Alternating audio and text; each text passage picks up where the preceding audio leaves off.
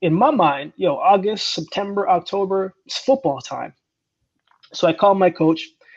I was like, Coach, I'm here. I know we got track a little bit later, but who do I get in contact with about playing football? He was like, football. Yeah, football. It was like, man, the football team, they got discontinued like 1980 something. I was like, oh, okay. And then at that moment, I said, you know what? I guess I'll focus on track. Welcome back, or welcome to the Strides with Grable podcast. I'm your host, Nate Reich. You are here because you believe disability is an inability. This podcast was created to tell Olympic and Paralympic athlete stories on the road to Tokyo and beyond. Today in episode 20, we have Akeem Haynes on the podcast. Since my introduction to Akeem a couple months back, I've been closely paying attention to all of his content. It seems like Akeem has done everything from NCAA athlete, professional athlete, two-time published author, motivational speaker, podcast host, mentor, and businessman. Without further ado, welcome the ever so insightful Akeem Haynes to the Strides with Grey Wolf podcast. Thanks so much for coming on. Man, it's a pleasure, man. What an introduction. What an introduction, man. Well, first off, I usually start the podcast by asking, who is Akeem Haynes? Man, first thing that comes to mind is a man of God. Everything that I've been able to accomplish has not been my works alone, because the reality is I am not that talented. I am not that gifted. I am not that smart. My words come from him, and everything that I've been able to accomplish, I'm just a vessel, man, and I try to use what he gave inside of me to the best of my ability, whether that's on the track, football, any sport that I was involved in, and in my everyday life, man. So I'm a man of God. Yeah, love it. Love it. And how did track and field and football come into your life? Some people have it in the family blood. Like me, I had a couple of professional athletes in my family, and it's like I grew up at the track.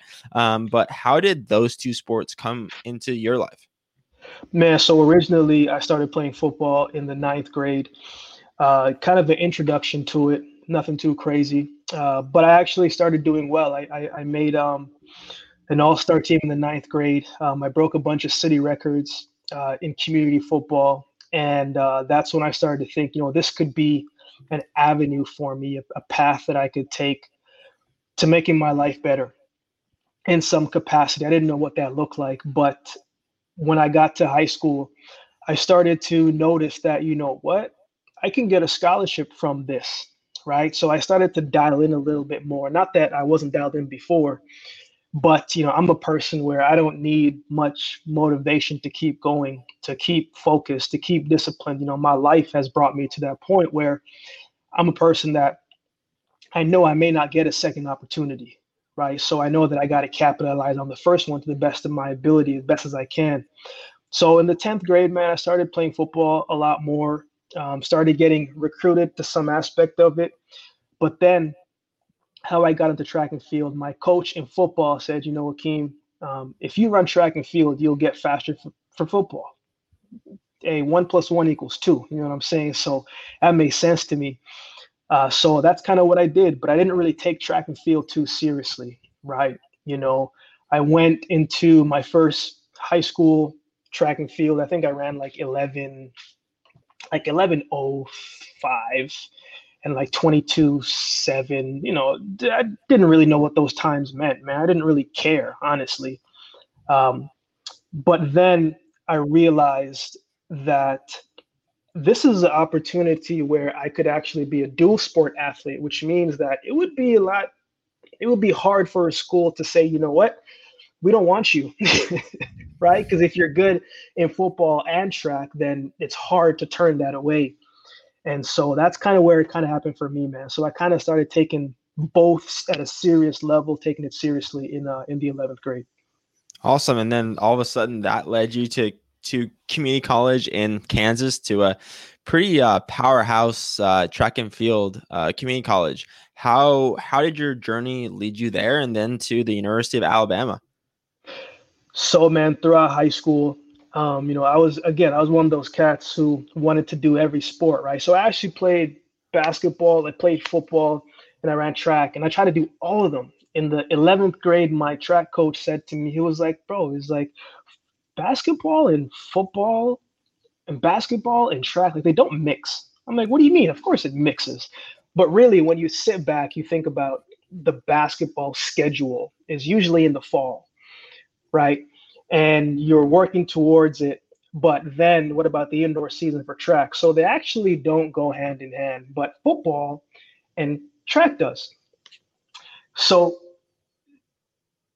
I got some good offers from my top schools at the time when I was getting recruited was Florida State. Um, who else was it? Florida State, Mississippi State. But I had signed my letter of intent to go to the university, to go to Florida State. I was going to play football and run track. So what happened was how I went to junior college at Barton Community College was I had been so dialed in academically to get myself high enough to accept the scholarship. So I got to a point where in the 12th grade, everything felt like it was starting to line up and it was going smooth. Then one day, the Florida State coach said, Akeem, we got a problem. I'm like, what do you mean we got a problem? He says, man, one of the maths that you took in the 9th grade, the NCAA didn't accept anymore. I said, what does that mean? He said, well, you're actually ruled ineligible, right? So even if things would have went well, every single thing would have lined up, I still wouldn't have been able to go to Division I because of that rule that happened in the 9th grade. So it was out of my control. So I went to Barton Community College, not by my choice per se, but because that was the next step. So when I got there, I didn't really know too much about, a junior college. I didn't really take too much. I didn't really do any research on it, right? I just trusted what the coach at the time, Ken Harden, said, and what my high school coach said, just went there. So when I got there, it was about August. And in my mind, August, September, October, it's football time. So I called my coach. I was like, Coach, I'm here. I know we got track a little bit later, but who do I get in contact with about playing football? He was like, football? Yeah, football. It was like, man, the football team, they got discontinued like 1980 something. I was like, oh, okay. And then at that moment, I said, you know what? I guess I'll focus on track. So that was kind of the backstory behind that. Yeah. So then once I got there, it was kind of a second chance for me.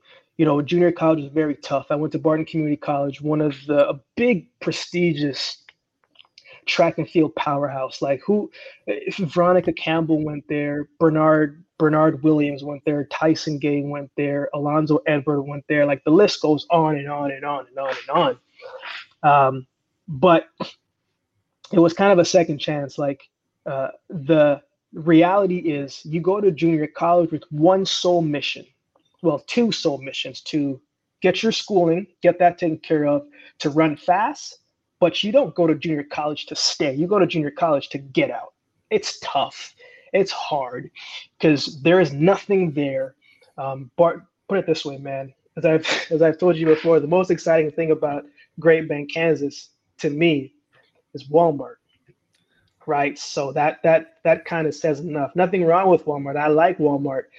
But there should be some other things in the city to do, right? So I knew that when you go there, you got to stay focused. Otherwise, you're going to find your way to be distracted because you're looking for fun. You're looking for something else. But when I went to Barton Community College, my sole goal was to do everything I needed to do to get out of there. And so I did that my second year. I made my first Olympic team that year. I became a junior college All-American. I became a national champion. I became one of the top sprinting recruits in the country that year, and it was able to get myself to the University of Alabama. Then when you were at Alabama, did you ever think about playing football? I mean, obviously they have one of the best football teams in the country, and Nick Saban does like track and field athletes. So did that thought ever cross your mind? Yeah, man. I had some discussions, and when I talked to my coach, and when I talked to some football representatives at the time, they kind of said, you know what, like we already got our team kind of full on the football field. And it's tough to have a full scholarship one and then try to get that with another. Usually schools don't like to share too many scholarships. And so for me, I just didn't really see the of letting my athletic scholarship go for track and field and trying to get one on the other part. Right. I think it's kind of easier if you're a football player and trying to go over to the track side, right? Because uh, usually a football athlete has a track and field background. So the switch is kind of easier. It's a lot harder for them to want to give money to a track and field athlete uh, trying to play football. But I think if it's the other way around, it's a little bit easier. So, you know, at that time, I just said, you know what, I'm here for track and field. I'm going to focus on track and field, and I'm just kind of set football aside for a little bit. So that was my main focus there. I wasn't really too focused on playing football there. Yeah, no, absolutely. And I think you shared your story at the CAP Summit with us, and I really connected with it because I remember you talking about some things that happened when you were younger, I think around 7 years old, that were really tough things for a kid to see. And for me, getting paralyzed when I was 10 years old and seeing people die in the hospital, I really connected to seeing things that not necessarily a 10-year-old or 7-year-old can really should see. How did that shape your career? Because, you've faced adversity and had to lean into adversity, pretty young. Yeah, man, I think that's a great question, man. I think as a testament for yourself, like you're here today for a purpose, right? Like you're here today for a reason, right? Like God doesn't let us go through certain situations without something behind it. So for me, man, at a very early age, being born in Jamaica, the place where I grew up, there was 99 deaths in that area alone. And during that year, it was the third highest death rate, right? So there was two other cities that were more. And so I saw violence early, and looking back now, at that time, man, I dealt with a lot of mental things. When I saw the situation that happened, I developed a stuttering problem. Right? Like I could barely put sentences together, man. So for a greater portion of my young life, like I wouldn't say anything, right? I would just observe. And it kind of showed me at that time, like I learned skills that sometimes in certain positions, you got to be able to just listen. If you can listen more than you can talk, it'll make you seem like you're a lot wiser than you are. But it's partially because you're not saying anything. So for me, man, I learned how to listen, not by choice, but because I developed the stuttering problem. I had to learn confidence because I think certain times in certain positions in life, when something happens to you that is out of your control, you're forced to learn skills to find balance internally. And so I had to learn a bunch of these different things because of what I went through. But at the same time, I think what we go through in life serves a purpose, even if we don't understand it right away. Right now, I'm able to speak and I'm able to use words because I know the power of words. But I've had to train all of these things that seemed like it was making me seem a little bit insignificant. Our defaults, our weaknesses, the things that people see and they say, wow, I feel bad for that person. I never really think, from a person looking at it from our perspective, we don't feel bad for ourselves. We just use the strengths. Okay, so what? That happens. It happened to us, but what can we use here? Right. So I know that I had to train certain things in me to offset what happened early in my life, whether it was the death that I seen, whether it was the homelessness that I faced, and all these different things. I had to do things that trained me mentally to be able to withstand it. I know, and as you know, that doubt and fear, joy and happiness cannot all dwell in the same house, right? Because when they all dwell in the same house, they're all going to bicker, and it's going to be a lot of heartful conversations. But I think that we have to be able to give ourselves what we need. But I think over time, we learn to fill the gaps of what we're missing.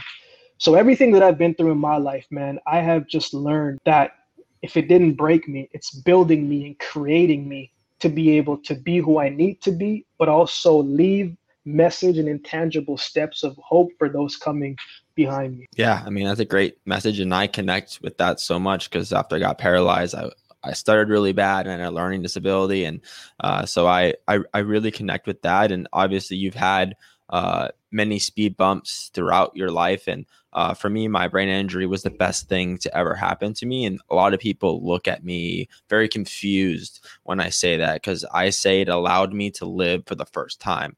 And is there a specific event that happened in your life that really set you up for further success? Man, definitely 13 when I was homeless. I think 13 was a big year for me, because when I was homeless at the bus stop, man, that day, it was just a normal day. It was me going to school and coming home, something I've done every single day for that past year, right? Like for the past couple of years, when you go to school, you expect to come back home. And you expect to be able to shower and expect to be in a bed and all of the same things, right? Like that's what's normal. But that particular day, I did the same things, but the results were different, right? And so in that moment, I realized, one, the strength of and the power of gratitude. But I also remembered, there are so many things that we go through on a daily basis, and we can take that for granted, right? Like coming home, we can often take that for granted. Like being able to get to where we need to get to in one piece, like we can take that for granted. And when something is comfortable, we can take comfortability for granted, right? So at that age, man, I realized that the strength of gratitude, but there was also a moment when I was playing football. I had normal day. I went to get a checkup, and, the doctor said that, they found something in my heart. It sounded like a murmur. It sounded like there was a hole in my heart. And after I got that news, I was sitting on the steps, right? And my mom came out and she said, Akeem, what are you going to do? And without even thinking too much into it, I said, you know what, Ma, I'm going to continue to go to practice. I'm going to continue to do what I was going to do, because I knew at that moment how I handled that situation right there was going to say a lot about how I face adversity. It wasn't about the football. It wasn't about playing the sport. It had everything to do with how I was going to mentally equip myself to face trials and to face tribulations, because how I handled that moment right there, something else was going to take its place on a bigger scale down the road. And if I didn't handle that opposition accordingly, then it was going to mess me up mentally for what was going to come down the road, right? So the same situation with you, how you handled your journey back mentally was going to say a lot about how you handle opposition physically. Right? Because if we can get ourselves mentally equipped for what's to come, then physically our body will do what it's supposed to do. But we got to get ourselves there mentally first. And so for me, man, I think it was those two moments: being homeless, learning gratitude at that time, and when I couldn't play football, but I decided that every single thing that my teammates could do, I was going to do. So I went to practice every single day. I ran like they ran. I caught passes like they caught passes. I did everything that they did. I just did not play a single down of football that day, that year. But I still showed up as if I was going to. And I think that moment right there put something inside of me that says, you know what, Akeem, every single day, regardless of the outcome, you have to do whatever it is that you said that you were going to do, regardless of what happens. That says a lot about a person's character rather than it says about the hard work of a person. And so for me, I always wanted to be a person of character rather than just a person of talent. Yeah, and I mean, it seemed like you just weren't taking no for an answer too. I mean, it's like people ask me like what made you think you could walk again? And I'm like, what do you mean? I knew I was gonna walk again. Like there was no if and buts about it. And our mothers seem very similar. And my mom, yeah, there's no way I wasn't gonna walk again. At least that's what we believed. And did you find that throughout your life that you're like, I'm just not taking no for an answer? Yeah, man.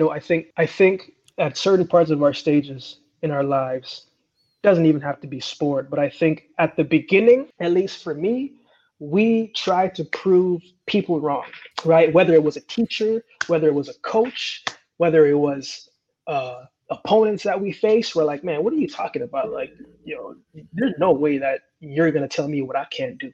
You know what I'm saying? But for me, a shift happened when I stopped trying to prove people wrong and started trying to prove myself right. Right. It became more about, you know what, Akeem, it don't matter what these people think that you can't do, but what do you think you can do? What do you think is possible for you? What do you want to accomplish out of your life? And so I wasn't worried about what people were saying anymore. I was so focused on what I believe was possible for me. What people thought was crazy seemed possible and ideal for me. So I fed into that because I knew the ups and downs of life. People are going to be with me sometimes. They're not going to be with me sometimes, but I was going to be with myself all the time.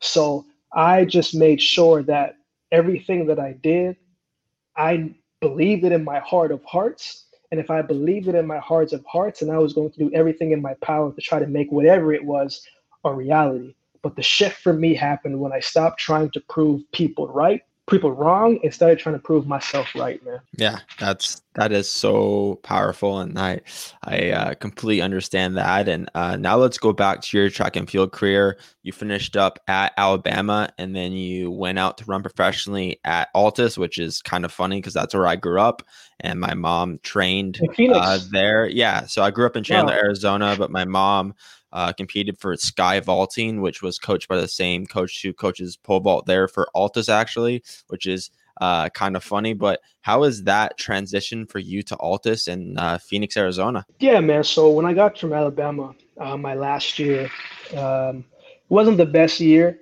I was battling some injuries. I was still an All-American that year, all SEC, but it wasn't what I thought it would be for me. I was just having a tough time battling with injuries.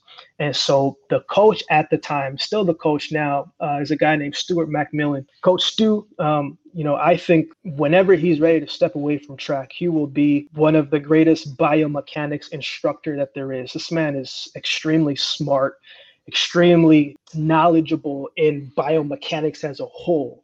And so, but I knew him years ago when I was in Calgary. My high school teacher at the time and coach Ken Rose is good friends with Stuart McMillan. They kind of they got a good relationship, and they kind of kept in touch over the years, and through different things.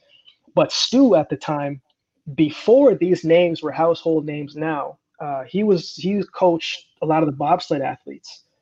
Steve Messler, who was part of that 4-man bobsled team for America that won gold, Kaylee Humphreys, and so many other names. So I used to train with those guys as a 15-year-old, right? So I was actually getting introduced to what professional sports look like, even though I didn't care for track like that at the time. So when he was in Phoenix, he called me in my last year and he says, man, I'm out in Phoenix now. I think you should come out here. And at that time, I was trying to figure out, do I want to continue running track and field, right? And so I said, when do you need an answer by? He said, October 4th. Well, I gave him an answer like October 3rd, right? Because I was trying to figure out how I was going to financially be able to get myself there and live there. And so when I went down there, man, for the first couple months, I stayed on the floor of the place where I was staying with my roommate. I sat on the floor there. I had a sheet. I had a pillow. And every single day, I just made up my mind that I got to go to training, and I got to train hard, and I got to make the most of this thing because this has to work. So I didn't go into it like, I hope this works. I'm like, no, this has to work. Like something has to give. So my first year there was just a grind, man. I had to get back healthy, battling injuries. That year, I didn't actually start sprinting on the track until December, and we started training in October. But there was so many things that I had to work through. I had to work through a sports hernia. I had to work through groin pains and quad pains and, body alignment and all of these different things that I had to work through. But I had to be patient. But every single day, man, regardless of how I felt, my mind, I just pushed my body as far as it could go. And probably to some extent, that probably didn't help all the way as well, too, because you got to understand the fine balance between the two. But my first year, man, it opened up a lot of doors because it was that time that I became the third fastest Canadian to 60 meters of all time when I ran 6:51. And some doors started to open up. and some opportunities started to come my way. But my first year in Phoenix, man, to sum it up, was just a grind. It was a grind. And it was 100% betting on myself because I did not have a lot of support. I did not have a lot of help.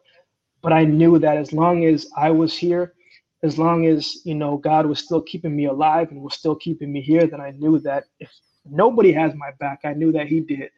So that year was just a grind, man. It was just a grind and just doing everything I could to create something. And I was glad that I did. Yeah, I mean, to me, the first thing that came to my head when you were talking is one of your messages where you talk about hope isn't always the loudest voice, and sometimes you just need a little bit, just a little something to hang on. And I was listening to your hope message today, and I mean, I got tingling sensation going through my body, and just how authentic and how true that message is. Man, I've never been a person to give fluff, man. I don't believe that you should read something in a book and talk about it as if you know it. If you haven't lived it, it's two different things, right? So every message that I've been able to share is something that I needed as well too. Sometimes it's just a reminder for myself, right? And I think so many times I'm a firm believer, and I said before, man, that hope needs to be shown and hope needs to be seen, right? And there is somebody who is always watching. Somebody's always watching to see how you're going through what you're going through. Because they seen Nate running and walking and talking and still doing all these different things, they are going to see that regardless of the limitations that people put on them, because they seen you, they're like, man, I can do it too, right? And I think everything that we go through is much bigger than ourselves, right? And so for me, I always remember that, because even during the toughest times of my life, toughest times that I go through on a daily basis, when I feel the spirit of heaviness coming upon me and discouragement and all these different things, I say, you know what? I have to find a way to push through today, not tomorrow, not the day after that, but to push through today, because we have enough strength to control the battles of today. It's just when we create days that aren't even here yet that it starts to get a little bit heavier. So for me, every message that I share and I give is a message for me and something that I've been through, right? Our life experiences is what is going to help someone else, right? So whatever it is that we're going through, man, it's here for us to go through it so somebody can gain strength. Yeah, and I know in a lot of your messages you talk about having a why, and that's something that I just recently kind of went through in my life, finding a why and why I'm doing this running thing. And I'm sure COVID might have had a effect on creating that. When did creating a why come into your awareness, and what was your why when you were competing on the track? My why probably came in, when I came to Canada. I didn't grow up with a silver spoon in my mouth, man. Everything that I've ever been able to accomplish has been a fight. To this day, it's a fight. The saying, they always says, there is 10,000 hours to mastery, or you got to work twice as hard as. I always felt like I had to work 5 times as hard as anybody else, right? Because what came easy to others did not come easy to me. Didn't even fathom in my head how it could work out in certain ways. But I have always known that with a strong enough reason behind something, a person can push through any storm. And so when I think about my why, man, I think about, my family before me. I think about what I'm trying to create for my family timeline after me.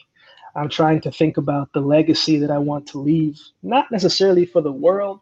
That's not as important for me. Like, don't get me wrong. Like, I want to be a good influence to those around me. But our legacy starts with our family. Our legacy starts with what we leave behind for them. What do they think of us? What do they see hope? What do they see as possible? And a lot of the times as people, what we see possible first is what we see around us. And that's usually the people who are in our closest circle and those things like that. So I always thought of a why as something to aspire to leave behind that's bigger than yourself. And so, man, when you come from nothing, you got to remember that and to use that. And so I always remember that, and on the track, I just wanted to make sure that every time I stepped on the track, that I was going to give my best effort towards it, right? There are so many times, and I've seen it from working with professional athletes and athletes in general, and seeing different environments. Sometimes people step on in their respective field and they're just going through the motions. And you shouldn't do that, right? Like, you shouldn't just be going through the motions. That means you just don't really care like that, or you shouldn't do it. So my why on the track just mirrors what I was going through in my life. I was going to work twice as hard, 5 times as hard, 6 times as hard to get ahead. And you best believe I was going to do the same thing in the track. I knew that I could be one of the best, but I knew there were certain things that I needed to do that. So my why on the track in my life, they kind of both go hand in hand, man. It's hard to separate the two for me, right? Because I'm the same person on the track as I am off the track, right? That same energy, that same persona, that same perspective, that same goal, that same mission, that same Navy SEAL type mentality and attitude. That's the same thing. And so on the track, man, I just wanted to make sure that Akeem showed up every single day in competition. I wanted my competitors to know that regardless of what shape I was in, that you weren't just going to come and get an easy win. You were going to have to work. Like, don't come in thinking you're going to have it easy today. So I just wanted to make sure that everything that I did represented who I was on the track or who I was off the track. Yeah,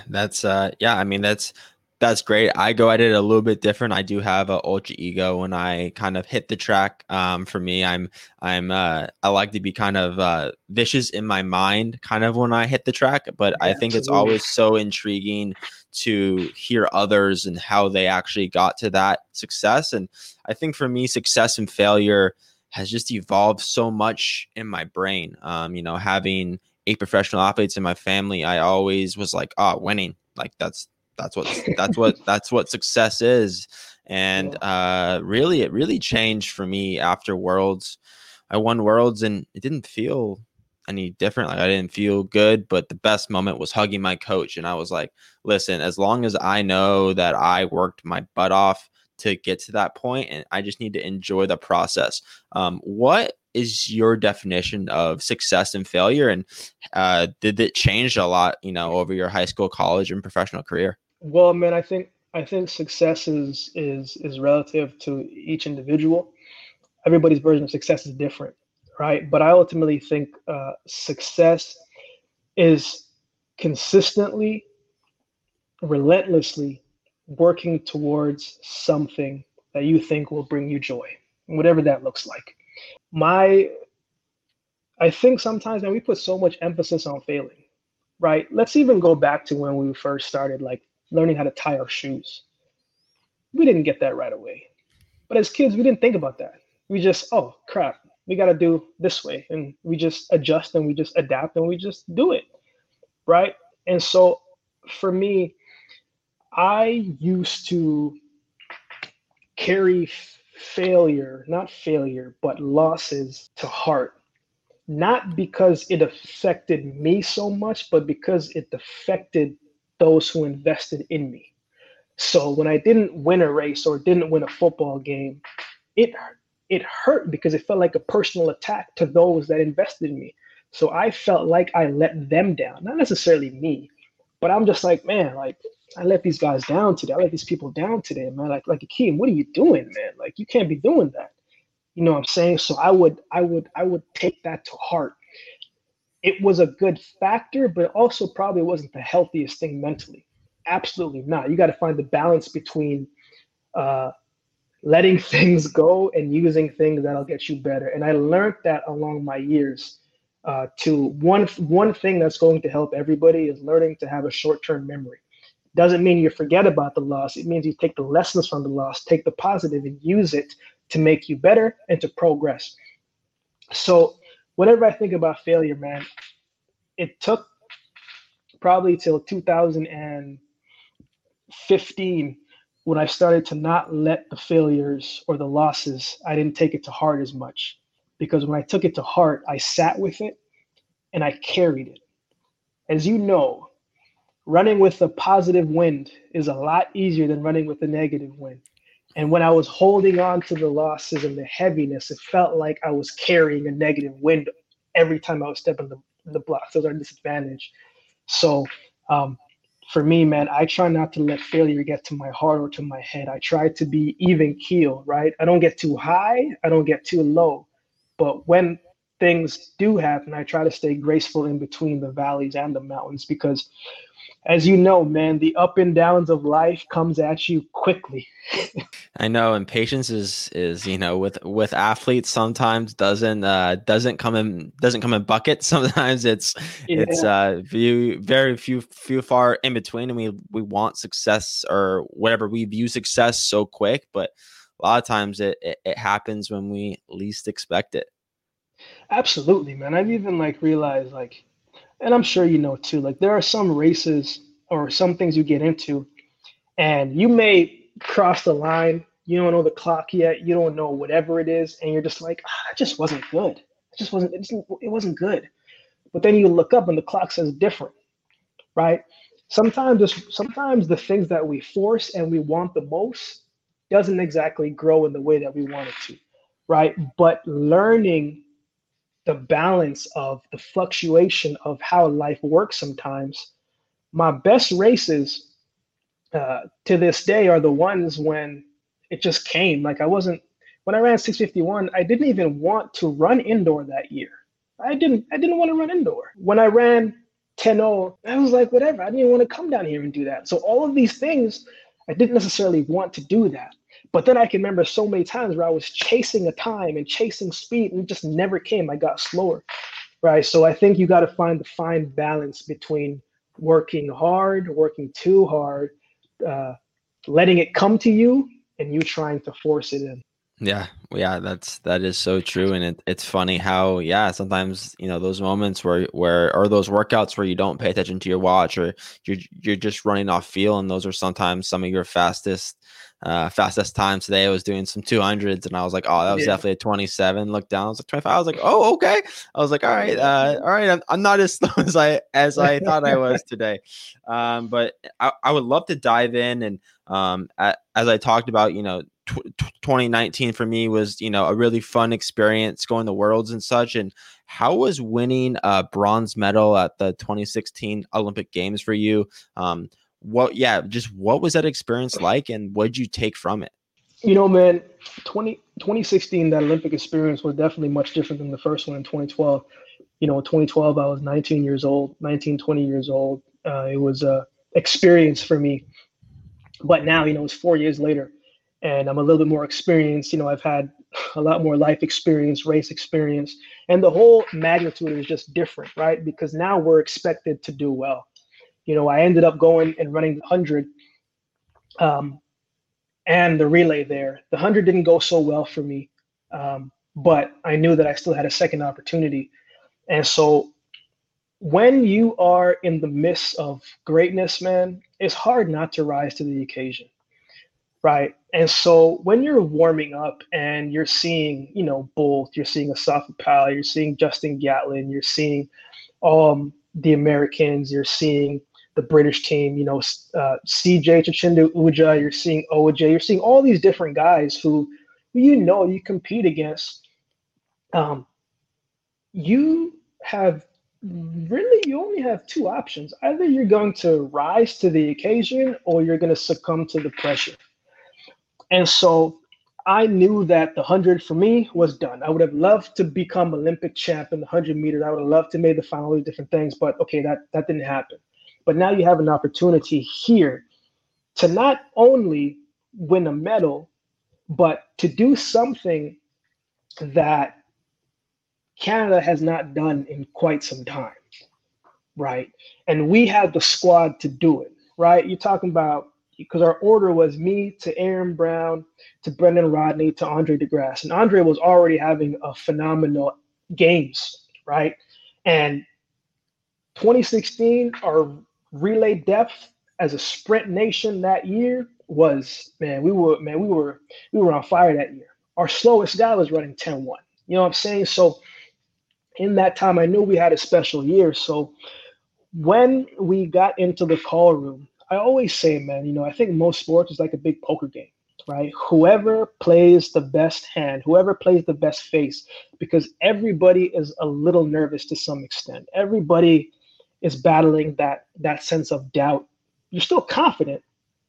You're still confident, but there's always that doubt that says, what if this doesn't go like this? But in the call room, man, we were confident. We were laughing. We weren't necessarily putting any pressure on ourselves. We knew what we were going to do. We knew what we could do.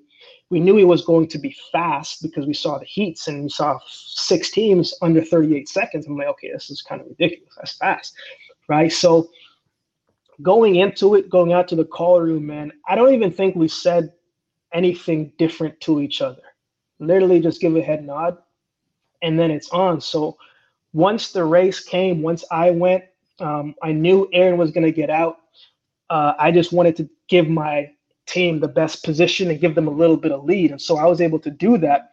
And then I just sat down and just watched. It was out of my hands now, right? I get to watch my teammates and I get to watch them do their thing. So when we crossed the line, man, and we saw we were fourth. Fourth place sucks. I'd rather be 7th place than 4th place, right? And it's one of those things where we're 4th, one of the highest finishes for Canada at Olympic Games. We broke the Canadian relay record. So there was some constellation there, but nobody felt like we did anything, right? But then once things shifted and we got the bronze medal, everything, the air became a little bit easier to breathe, because whenever you get to a major championship, as you know, what do you want to do? Obviously, you want to run a fast time. You want to jump far. You want to jump high, but you want to come away with the medal. That's what's important. So when we got the medal, I remember saying to myself, I'm like, man, we did it. But I wasn't just saying we from the sense of my teammates and I.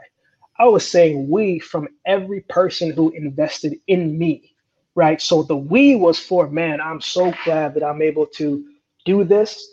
But I know that it wasn't just me alone that got me here, right? Whether we realize it or not, there is someone who is praying for us, someone who's sending us positive energy, someone who is mentioning our name in a positive way that we know nothing about. So that, for me, after I got the medal, man, I went and I shared it with every single person who invested in me, whether they said hello down the hallway in high school, whether it was a teacher that reached out to me years after.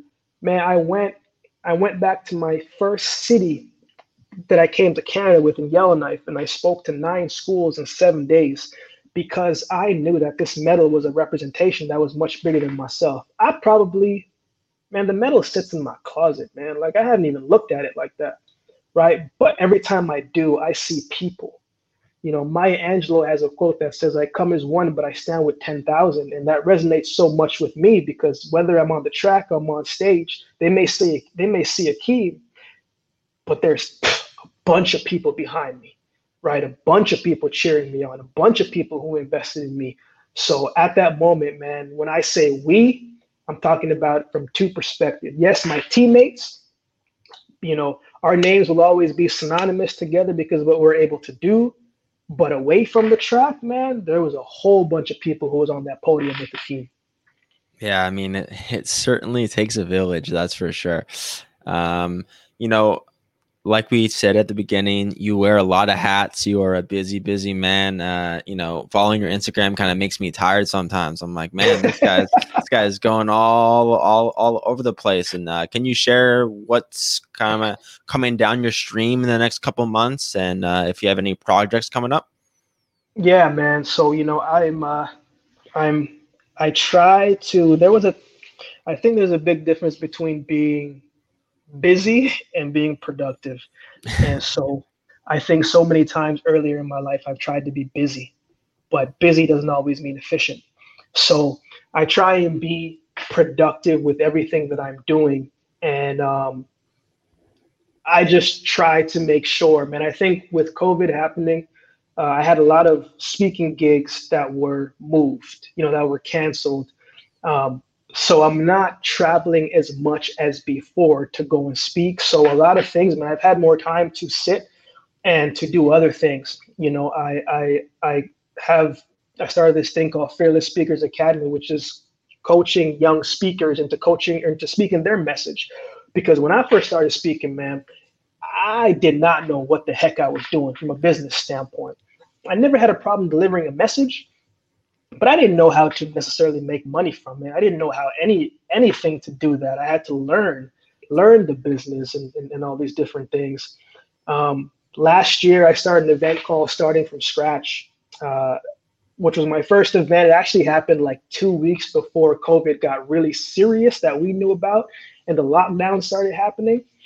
But that in itself was tough too, because I've never planned an event before, but I knew that the reason why I wanted to have the event was much bigger, so I had to go through with it. So in the works right now, man, I'm working on a Starting from Scratch, a virtual experience, putting that together.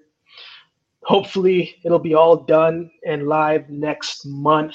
And that'll be something that I think is, it's going to add a lot of value to those who take the time to listen and to, be a part of it.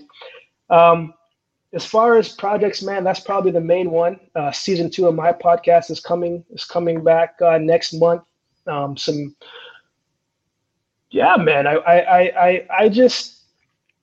I try and make sure that when my time is up here on earth, man, that God says, you know what, you milked everything that I put in you to do.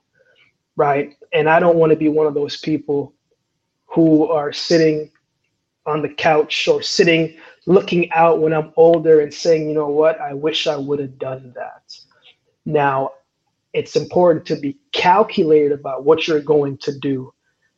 But Nate, man, I just don't want to have any regrets, man. I want to make sure that everything that I'm a part of, that it's 100% Akeem.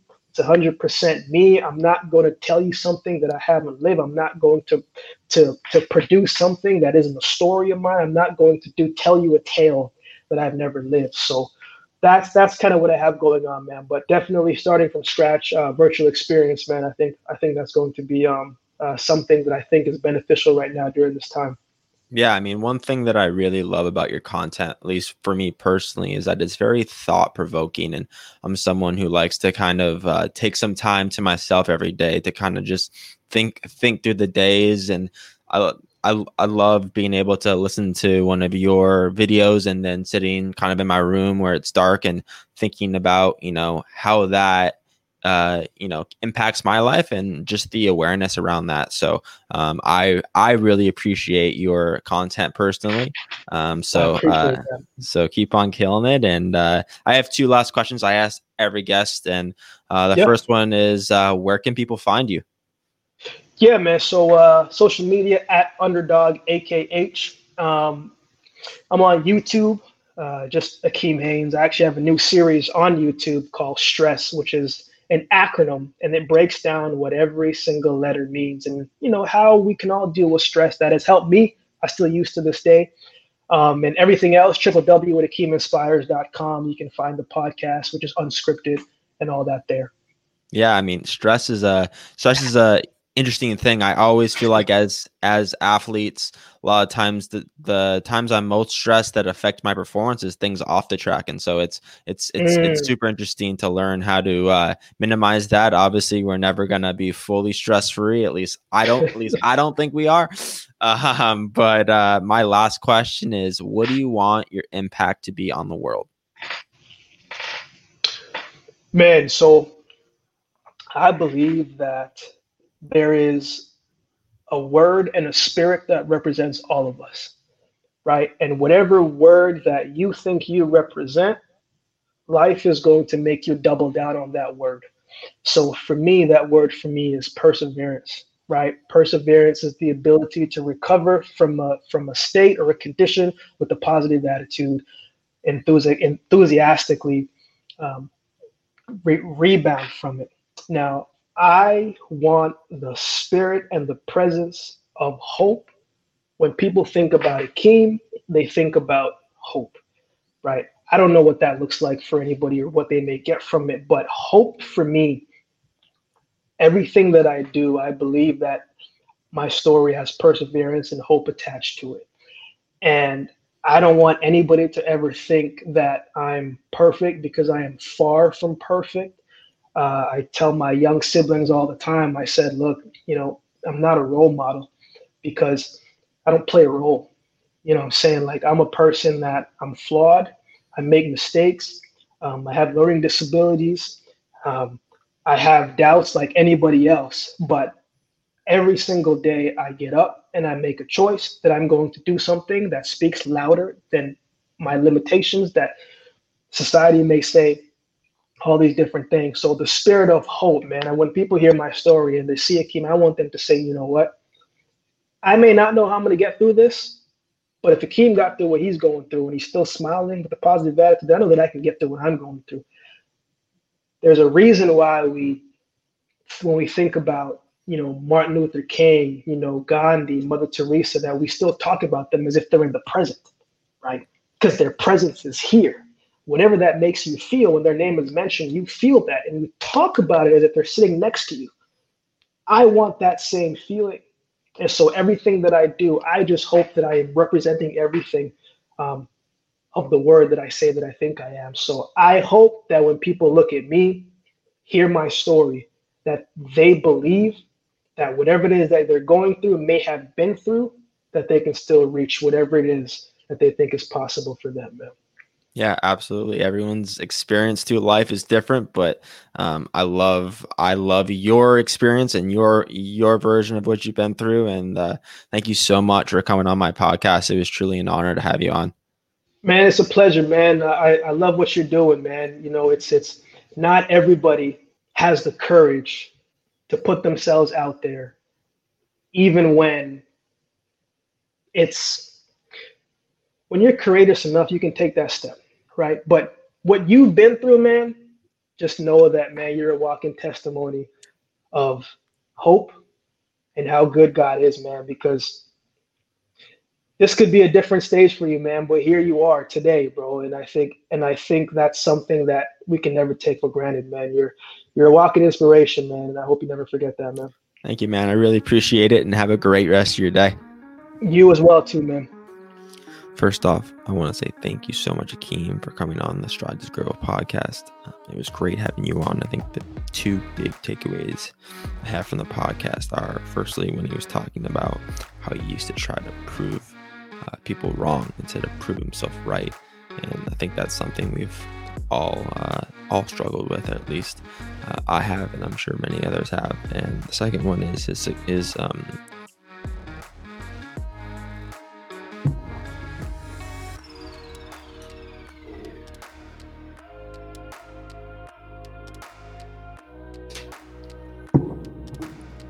first off, I want to say thank you so much to Akeem for coming on the Strive to Grow podcast. I had so much fun having him on. The two big takeaways that I had personally from the podcast was when he said he tried to always prove people wrong, but when he actually switched that philosophy and started proving himself right, that really paid huge dividends for him, and that just really struck a chord with me, as well as his definition of success, which is consistently and relentlessly working towards something that you think will bring you joy. If you're listening on Apple Podcasts and you enjoyed this episode, I'd really appreciate it if you left us a 5-star review.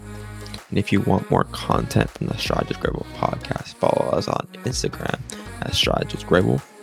Next Friday, episode 21 drops with Mariah Kelly. Mariah is a 1500-meter runner for New Balance and is also my teammate on Big City Elite. And she is always entertaining, and I'm really looking forward to you guys hearing that podcast because she made me laugh a lot throughout the episode.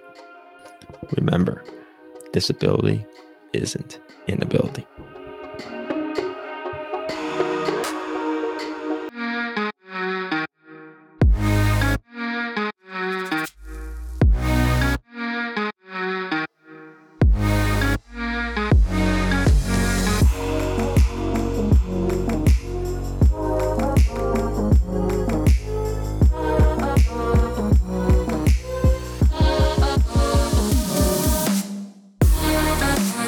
Peace.